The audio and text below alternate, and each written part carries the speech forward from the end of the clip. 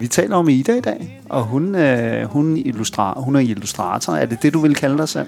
Ja, altså mig og min mand har altid sådan en diskussion kørende om, hvad vi egentlig er. Ja. Vi er jo både illustratorer og kunstnere og grafikere, og sådan, vi er sådan lidt af det hele i virkeligheden, inden for det visuelle. Ja.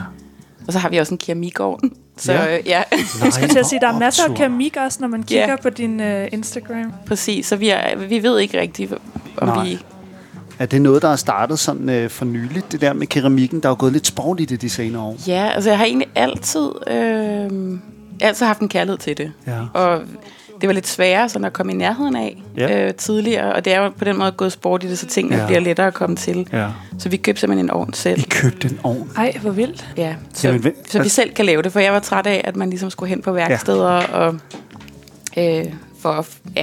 og låne sig ind. Ja, nu talte vi om det før også, at jeg har 2 børn, så det er svært nogle gange at få tid til noget som helst. Ja. Så slet ikke at tage ud i byen og sidde og lave keramik. Ja, præcis. Jamen, hvad så er det sådan en... Nu spørger jeg lidt dumt her, men jeg kender ikke noget til brændeovne. Men er de ikke ret store, eller hvad? Om det er det bare sådan en lille topovn, som jeg tror efterhånden er sådan mere eller mindre almindelig for mange kreative. Ja. Så vi kan ikke lave sådan kæmpe store emner, men nok til vores behov.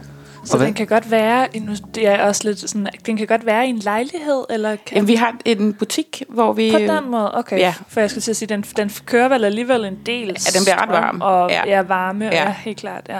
Det er jo det. Men den, så den er i vores butik, hvor vi også har studie. Ja.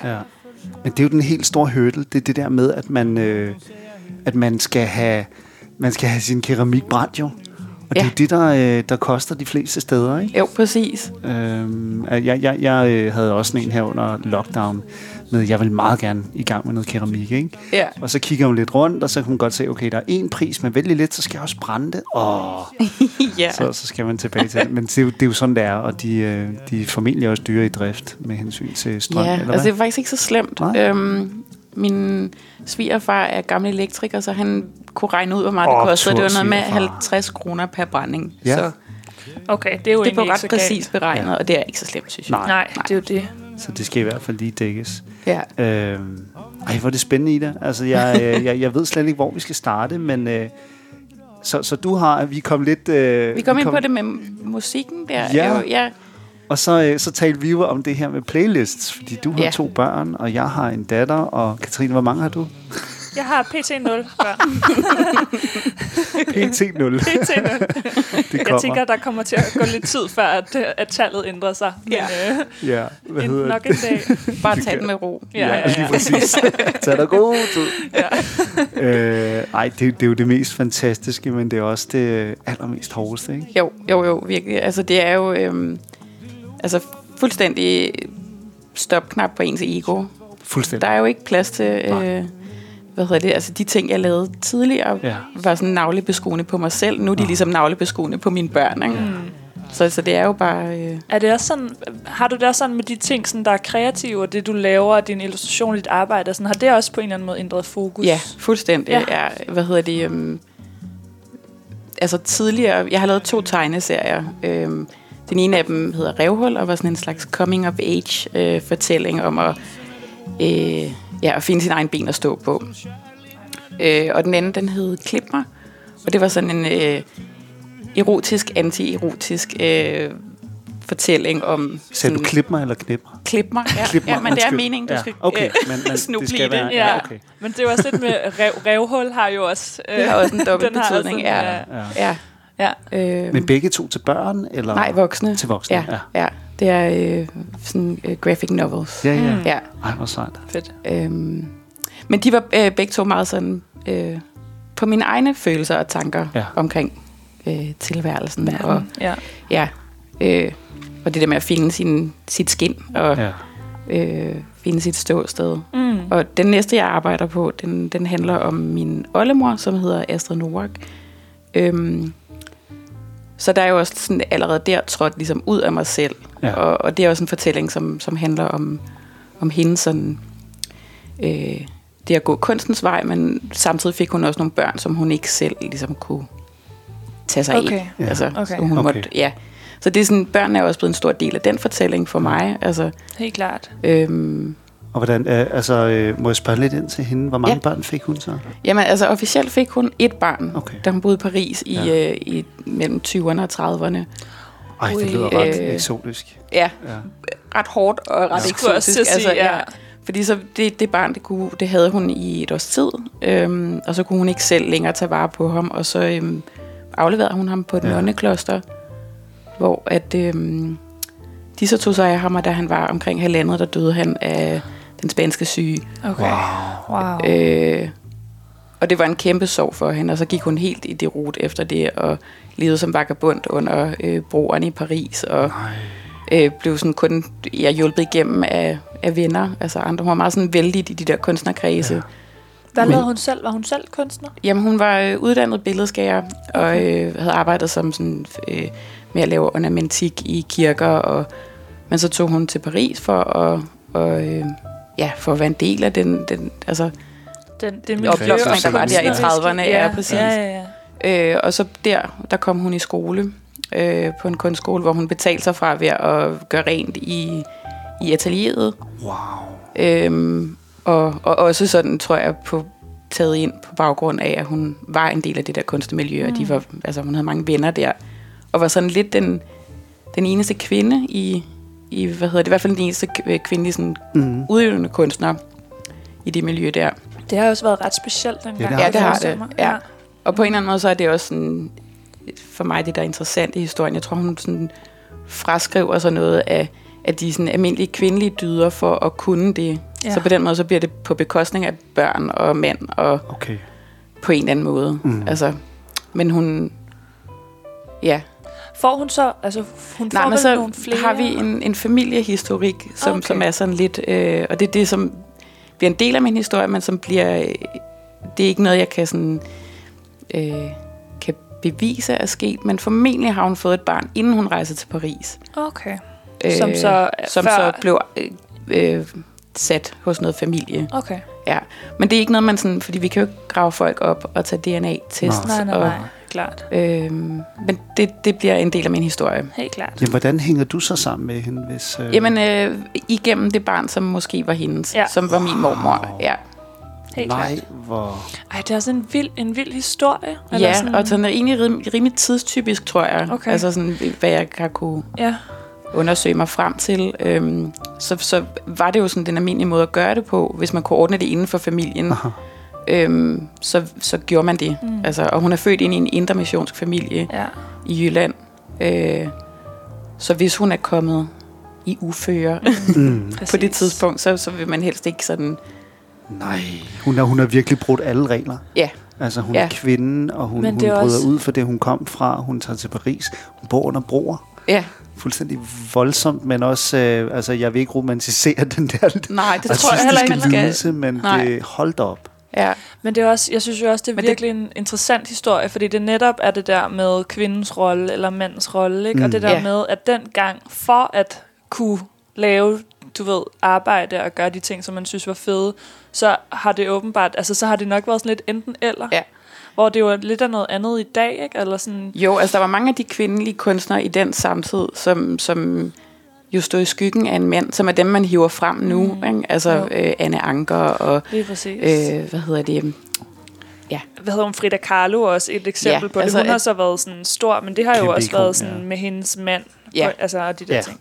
Det har været sådan... Altså, behind every great man is a great woman. Men de var jo så nogle af dem bare virkelig dygtige. Har du været inde og se den udstilling inde på Louisiana, der hed Fantastiske Kvinder? Ja, den var jeg inde og se. Fordi der var jo netop nogle af de der pointer, hvor at alle de her kvinder, der blev nævnt, var sådan nogle, de lavede kunst, men deres mænd var dem, der var kendte. Og det har også betydet, at deres produktivitet har ikke været den samme, fordi de har jo også passet hjemmet og børnene. Så på en eller anden måde, så for at gøre det... Men jeg ved ikke, om valget har været så bevidst, eller om hun også har været en lille smule sær, eller altså netop for ikke at romantisere det. Præcis. Og det er sådan... Det er det, jeg skriver mig ind på nu i den historie, det er, at jeg ligesom skal finde ud af, hvilke karaktertræk, der sådan er de vigtigste for hende. Ja. Men det var i forbindelse med det med børnene. Ja. For at gøre en kort historie lang. at det tager jeg ligesom med mig, også i den her fortælling nu. Altså, og det selv at have fået børn gør, at jeg har en anden forudsætning for at leve mig ind i. Ja. Der er et andet fokus. Hvad de vel har stået for i hende, ikke? Ja. Så, jeg synes, det virker jo helt enormt barskt, det der med, at man må efterlade sit barn et sted. Ja. Wow. Altså, det er jo virkelig også sådan, det er jo for mig, selvom jeg ikke har børn, jo helt vildt voldsomt. Og umuligt at sætte sig ind i, hvordan det må have været. Ikke? Det har det også været. Altså, og der er også beskrivelser af, hvordan hun, altså fra nogle af de venner, der var tættest på hende, og var med til begravelsen, at det var en sorg, man slet ikke sådan kunne forestille sig, hvad det gjorde ved hende. Nej, selvfølgelig. Men hvordan kan man se det i noget af det, hun har lavet? Ja, altså de første værker, hun laver efter det her, er faktisk de første værker, som kommer med på sådan nogle kuraterede udstillinger. Og og det er det første værk, hun har med på noget, det er en skulptur af en baby. Ja. Okay. Wow. Ja. Oh.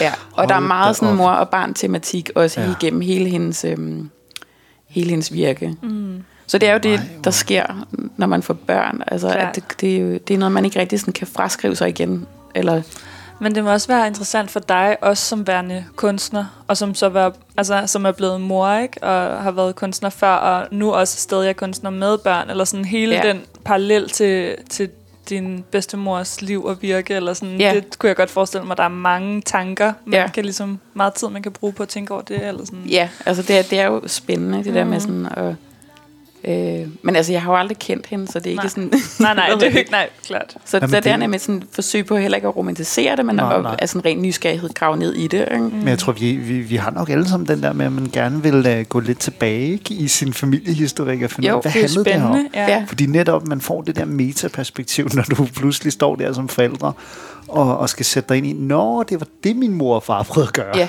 præcis. Så forstår man pludselig den der, de er ikke bare nogle røvhuller. Lige præcis. Eller det var ikke bare dem, der var dumme alle teenageårene, men der var noget mere, ikke? Ja. Og så det der med at kunne begynde at grave ind i familiehistorikken. Og Ida, hvordan fortolker du så det i den kommende tegneserie? Ja, altså, jeg tror, det med barnet og kvinderollen, det bliver sådan ret centralt i fortællingen. Men samtidig så har jeg det også sådan, at det skal jo ikke handle om, at hun er kvinde. Det skal mere handle om, jeg vil gerne prøve at afdække, hvad hun er for et menneske. Altså, fordi jeg også tror, hun var ret sammensat. At hun var ikke kun, en stor kunstner. Eller der er jo tit også et røvhul bag en stor kunstner. Ikke? Så jeg tror også, hun var egoistisk, og jeg tror også, hun kunne være sådan spids, hvis man kom tæt på. Og hun var et meget sådan privat menneske, og det ser man meget i hendes kunst også. At den er sådan lidt lukket, eller man skal kigge lidt længere, for at det åbner sig op. Kan man finde noget af den kunst? Jeg bliver bare vildt nysgerrig. Ja, jamen det kan du. Holstebro-museet har hele hendes samling, stort set. Wow. Så de laver nogle gange udstillinger med hendes ting, og så har hun var med på den første udstilling på Louisiana også, så de har også en del af hendes værker i deres samling. Ej, hvor spændende. Men så har de også haft hende inde på Statens nogle gange, og mener også, der har stået ind på Glyptoteket for ikke så længe siden. Her er også et billede af hende, faktisk. Må se. Og så Anne Anker-statuen ved... Nej, hvor spændende. Ved Skagensmuseet. Det er hende, der har lavet den også. Det var et af hendes sidste sådan store værker. Ja. Okay, spændende.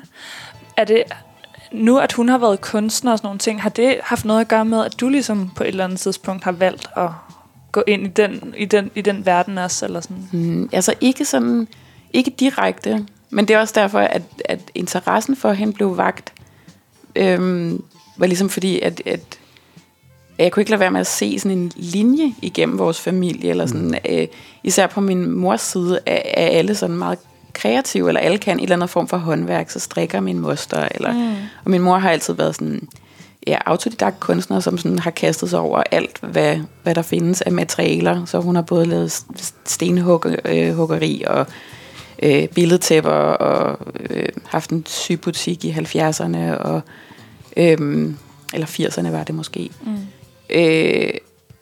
Så det går ligesom sådan igennem familien. Var det en profession for din mor, eller bare sådan en hobby? I perioder har det været profession, ja. Sejt, mand. Så, Nej, hvor er det sejt. Ja, så det har ligesom været sådan en familielinje, eller sådan, så på et eller andet tidspunkt, så var sådan, det er da egentlig også underligt. Ja. Så det kan man ikke lade være med at tænke, at der må være noget genetik i det. Eller det er det. Det kan jeg godt, altså det kan jeg godt forstå. Det kan jeg godt sætte mig ind i. Eller sådan, det er da bare vildt spændende. På den måde var det måske der, jeg sådan begyndte at tænke mere over hende, end bare som sådan en olle forældre et eller andet sted derude. Ja. Er det en arv at skulle leve op til det, at jeg hed Noack så? Det føler jeg ikke, for jeg er så langt fra hende generationsmæssigt, så det er en del af din historie, eller sådan, det er en del af noget. Ja, præcis. Jeg tror, det har nok været svært, hvis man har ligget sådan i lige generationen efter, eller generationen efter igen, men for mig der er det sådan, det er så fjernt, så... Ja. Helt klart. Nej, hvor spændende. Sindssygt spændende historie. Det er en ret vild historie. Ja. Hvordan så i forhold til det, du laver? Det er jo et stykke væk fra billedhuggeriet, ikke? Men altså, har du altid vidst, at det skulle være illustrationer og tegninger? Er det noget, som du bare altid gjorde? Ja, altså, jeg gik på en skole som barn, som var ret kreativt anlagt også. Så der havde jeg sådan rig adgang til... Hvor var det henne? Den hedder Bernadotte-skolen. Ja. Der har min far faktisk gået. Jeg tror, en stor del af min fars familie har gået der. Ja. Jeg kan huske, de fortalte mig, at da jeg var nyfødt, havde de skrevet mig op, og jeg havde alligevel ikke nået at få en plads. Jeg tror, der er mange...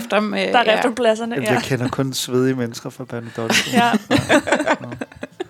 Men fedt. Ja, så der kom det ligesom ind med... Altså, det, for mig var det en god skole, fordi at jeg har aldrig været sådan ekstremt boglig. Så det der med at kunne udfolde sig på nogle andre områder. Der var jo også mange, der er meget musikalske, som har gået der. Og, så det var en stor gave, synes jeg, at kunne få lov til at dykke ned i de ting, som man er god til. Så der fik du lov til at tegne? Ja, så det har altid været håndværk for mig, der sådan har været naturligt. Altså, der var et lerværksted, hvor jeg altid sad og når jeg kunne komme til det, sad og lavede ler, og der var et tegneværksted, hvor jeg så også sad og tegnede, og så er jeg så vokset op også med både billedkunst på den ene side, og min far er meget sådan tegneserieentusiast, så der er ligesom vokset op med tegneserien på den anden side også. Ja. Så det er bare merged i sådan din... Ja, på en eller anden måde. Det er meget fedt. Ja. Hvad hedder det? Også lidt kedeligt, ikke? Der er jo vejen er bare belagt. Jamen, det kan man jo godt sige, men jeg tror også bare, det for mig, der det der kreative, det er sådan en... jeg måske også vokset op i noget, hvor vi skulle måske bare følge den der boglige vej, eller det var ligesom karrierevejen, ikke? Altså, jeg føler altid, i min familie har det været sådan noget med, at der har været alle de her historier, også om bedsteforældre og oldeforældre, som var kunstmalere og altså byggede møbler eller lavet alle mulige ting. Og så mine egne forældre har bare været sådan helt haft nogle helt tørre erhverv altid, ikke? Og, altså min far spillede sådan noget rockmusik, da han var ung. Og min mor spillede måske blokfløjte. Altså du ved, og det er det. Og nu er det sådan, så er man bare vokset op i sådan et hjem, der har været sådan helt... Jamen, jeg plejer nogle gange sådan at sige det til, altså, eller mig og min mænd griner af, at vi håber, at vores børn bliver bogholder eller tandlæger, eller altså noget, hvor man har en god pensionsopsparing. Ja, det er meget sjovt. Altså, Ida, tænker du også det ind i det? Fordi sådan har jeg selv haft det. Jeg har været meget, jeg har hoppet meget rundt, og virkelig overvejet, om ikke jeg bare skal træde ind et eller andet sted, og netop få den der pension, som er så sikker, ikke? Og kunne sende min dejlige datter på nogle gode ferier og alle de der ting, ikke? Men altså, har du nogensinde tænkt, at måske skulle du bevæge dig ud i et meget mere sikkert erhverv? Sikkert. Ja, altså lidt da jeg var yngre. Jeg synes, jeg gik lidt rundt om den varme grød faktisk længe. Altså, jeg gik på Danmarks Designskole, som var en fin uddannelse, men jeg gik ligesom ikke den direkte sådan illustration, kunstnervej. Altså så var jeg sådan, så skal jeg være scenograf, eller altså netop fordi jeg tænkte sådan, det skal være et eller andet, hvor at der er noget, der er et arbejde til mig, når jeg kommer ud, hvor jeg ikke selv skal finde på. Skabe sit eget. Ja, præcis. Men da jeg så var færdig på designskolen, så var det som om, at det eneste, jeg egentlig havde lyst til, det var jo at skabe mit eget. Altså, jeg havde lyst til at lave de ting, som jeg selv synes var spændende. Og jeg føler mig også meget sådan privilegeret nu, at jeg lever af det, og jeg ikke har et andet arbejde, og at det ligesom er, og at jeg styrer jo også min egen tid, det synes jeg også er en stor... Så fedt. Det er et stort privilegie, når man også har børn netop, at de er jo kun små lige nu, så det er nu, man kan være sammen med dem. Så men jo, jeg tænker da på fremtiden. Og så er man sådan, så må man tænke kreativt, når man er kreativ. Og så finde ud af, hvad... Det skal vi i hvert fald. Ja, det er klart. Jeg var nysgerrig. Jeg kom jo lige lidt sent ind i samtalen her, men din mand er også kunstner? Han er også, ja. Okay, så I har ligesom en butik sammen, hvor I begge to arbejder? Som er vores atelier også, eller hvad skal man kalde det, vores værksted. Så der både arbejder vi fra og sælger vores ting. Okay. Hvordan er det? Tænker jeg, at man både har sådan et arbejdsliv og et familieliv? Eller sådan? Ja, altså for mig... Folk spørger jo tit om det, fordi der er mange, der måske forestiller sig... Det er i hvert fald en unik konstellation på en eller anden måde. Altså jeg tror egentlig, jeg altid har været sådan meget sådan tosomt menneske, så jeg befinder mig ret godt i det der med, at man har en makker. Dejligt. Jeg har en storebror, der er 1 år ældre end mig, og vi var ligesom også et makkerpar, så fik jeg en bedste veninde, så var vi et makkerpar, så fik jeg en ny bedste veninde, og så fik jeg en... Sådan har jeg altid været i et sæt. Ja. Og nu har du selv et sæt. Og nu har jeg selv et sæt, ja, præcis. Så for mig fungerer det godt. Og vi synes jo heller ikke, at det er kedeligt at høre om hinandens arbejde. Nej. Men laver I nogle ting sammen, eller har I stadig hver jeres ligesom, arbejde? Og... Vi har både hver vores, og laver også ting sammen. Okay. Ja, så det er sådan... Men jeg tror, det er en temperamentsting også. Der er ikke nogen af os, der har sådan en kæmpe ego, som bare må fylde det hele. Så jeg synes egentlig, det er ret fedt nogle gange at kunne lave noget sammen. Og kunne hjælpe hinanden. Altså, helt klart. Ja. Altså nu sagde du selv det her med egoet, og vi talte om din bedstemor, ikke? Ja. Hvordan skal man have et ego for virkelig at kunne dedikere sig fuldt ud til sådan en kunstnerisk udtryk? Eller? Ja, altså jeg har en eller anden sådan idé om, at man måske kommer hurtigere frem, eller bredere ud, hvis man har et større ego. Men jeg ved det jo ikke. Det er fordi, jeg ikke selv sådan... Jeg har aldrig været specielt god til sådan bare at spise albuer på, og bane mig frem. Så det er jo også derfor, jeg føler en taknemmelighed over, at jeg laver det, jeg gør nu, og kan leve af det. Og, så også i forhold til det der med sådan, at gå den sikre vej, eller ikke. Ja. At det har også været et spørgsmål om ego, tror jeg, at jeg ikke sådan bare turde kaste mig ud i det. Altså, at jeg sådan, så må jeg prøve noget, der sådan er semisikkert. Ja. Og så se, hvad der sker. Men jeg synes ikke rigtig, jeg blomstrede i det. Nej. Altså. Og det var scenografien, du havde først lagt vægt på? Men det var fordi, jeg ligesom havde sådan også en kærlighed til, til film, men i særdeleshed animation. Så jeg sådan lidt håbede, jeg kunne gå den vej, eller skrue det over i den retning. Ja. Nej, hvor spændende. Altså, hvad men så havde jeg måske et ego. Det kan godt være, det var det, der gjorde, at jeg kun ville lave mine egne ting. Ja, at jeg måske blev træt af at lave det visuelle til andres fortællinger. Men man kan jo også sagtens have et ego, som er der, og man har nogle ting, som man er sådan, det her det er vigtigt, at det er sådan her, eller det skal være sådan her, uden at man er sådan en person, der bare har vildt spidse albuer. Eller sådan, det føles, altså, tænker jeg. Det er rigtigt, ja. Men hvad, efter skolen der, er det så, fordi det, jeg kan godt genkende det, fordi jeg har enormt mange venner, som har gået inde på skolen, og det her med, at man netop skal tænke i baner af, at jeg skal have et job, når jeg er færdig.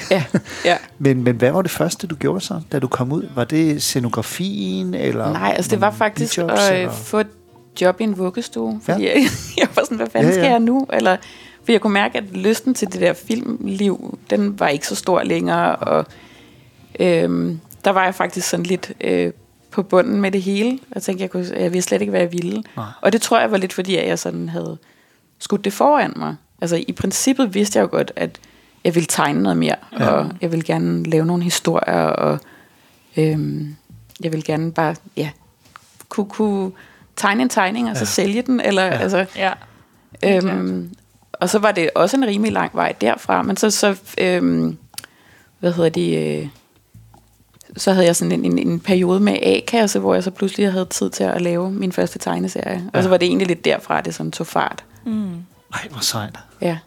Og det kommer naturligt til dig, når du ligesom bare sætter dig. Fordi mange gange, så skal jeg presse ting igennem.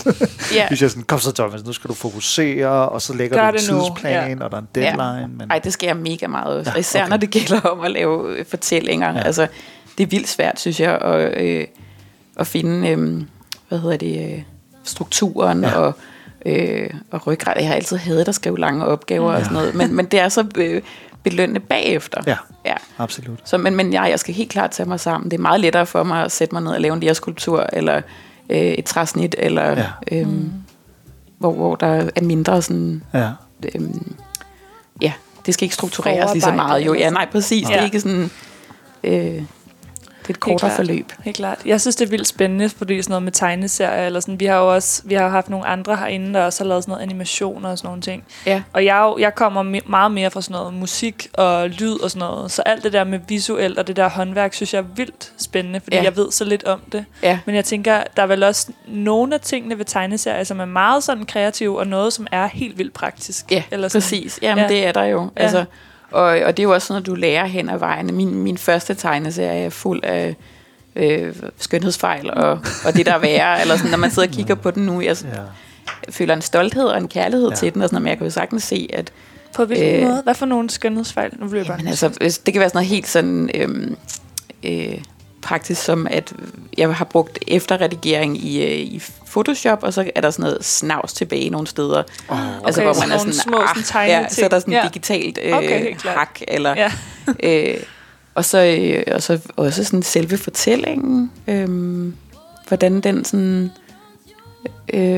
godt kunne måske have haft noget mere kød på, eller sådan det der med at tage sig tiden, eller det med at ture og være sådan helt ærlig, eller fordi det er jo også sådan lidt autobiografisk, det handlede lidt om mig selv, men ikke helt, eller det var din første tegneserie. Ja. Og den anden, var det Revhullet, eller var det... Ja. Det er så sødt. Jeg elsker wordplayet der. Nej. Ja, hvad hedder det? Og den næste på en måde også handlede også sådan lidt... Ida, er det noget, der er inde her? Nu er jeg lige inde på din profil her. Kan man finde noget for Revhullet? Det ligger langt tilbage, men den ligger her et sted forsiden. Til lytterne, så er det ida.noack.illustration.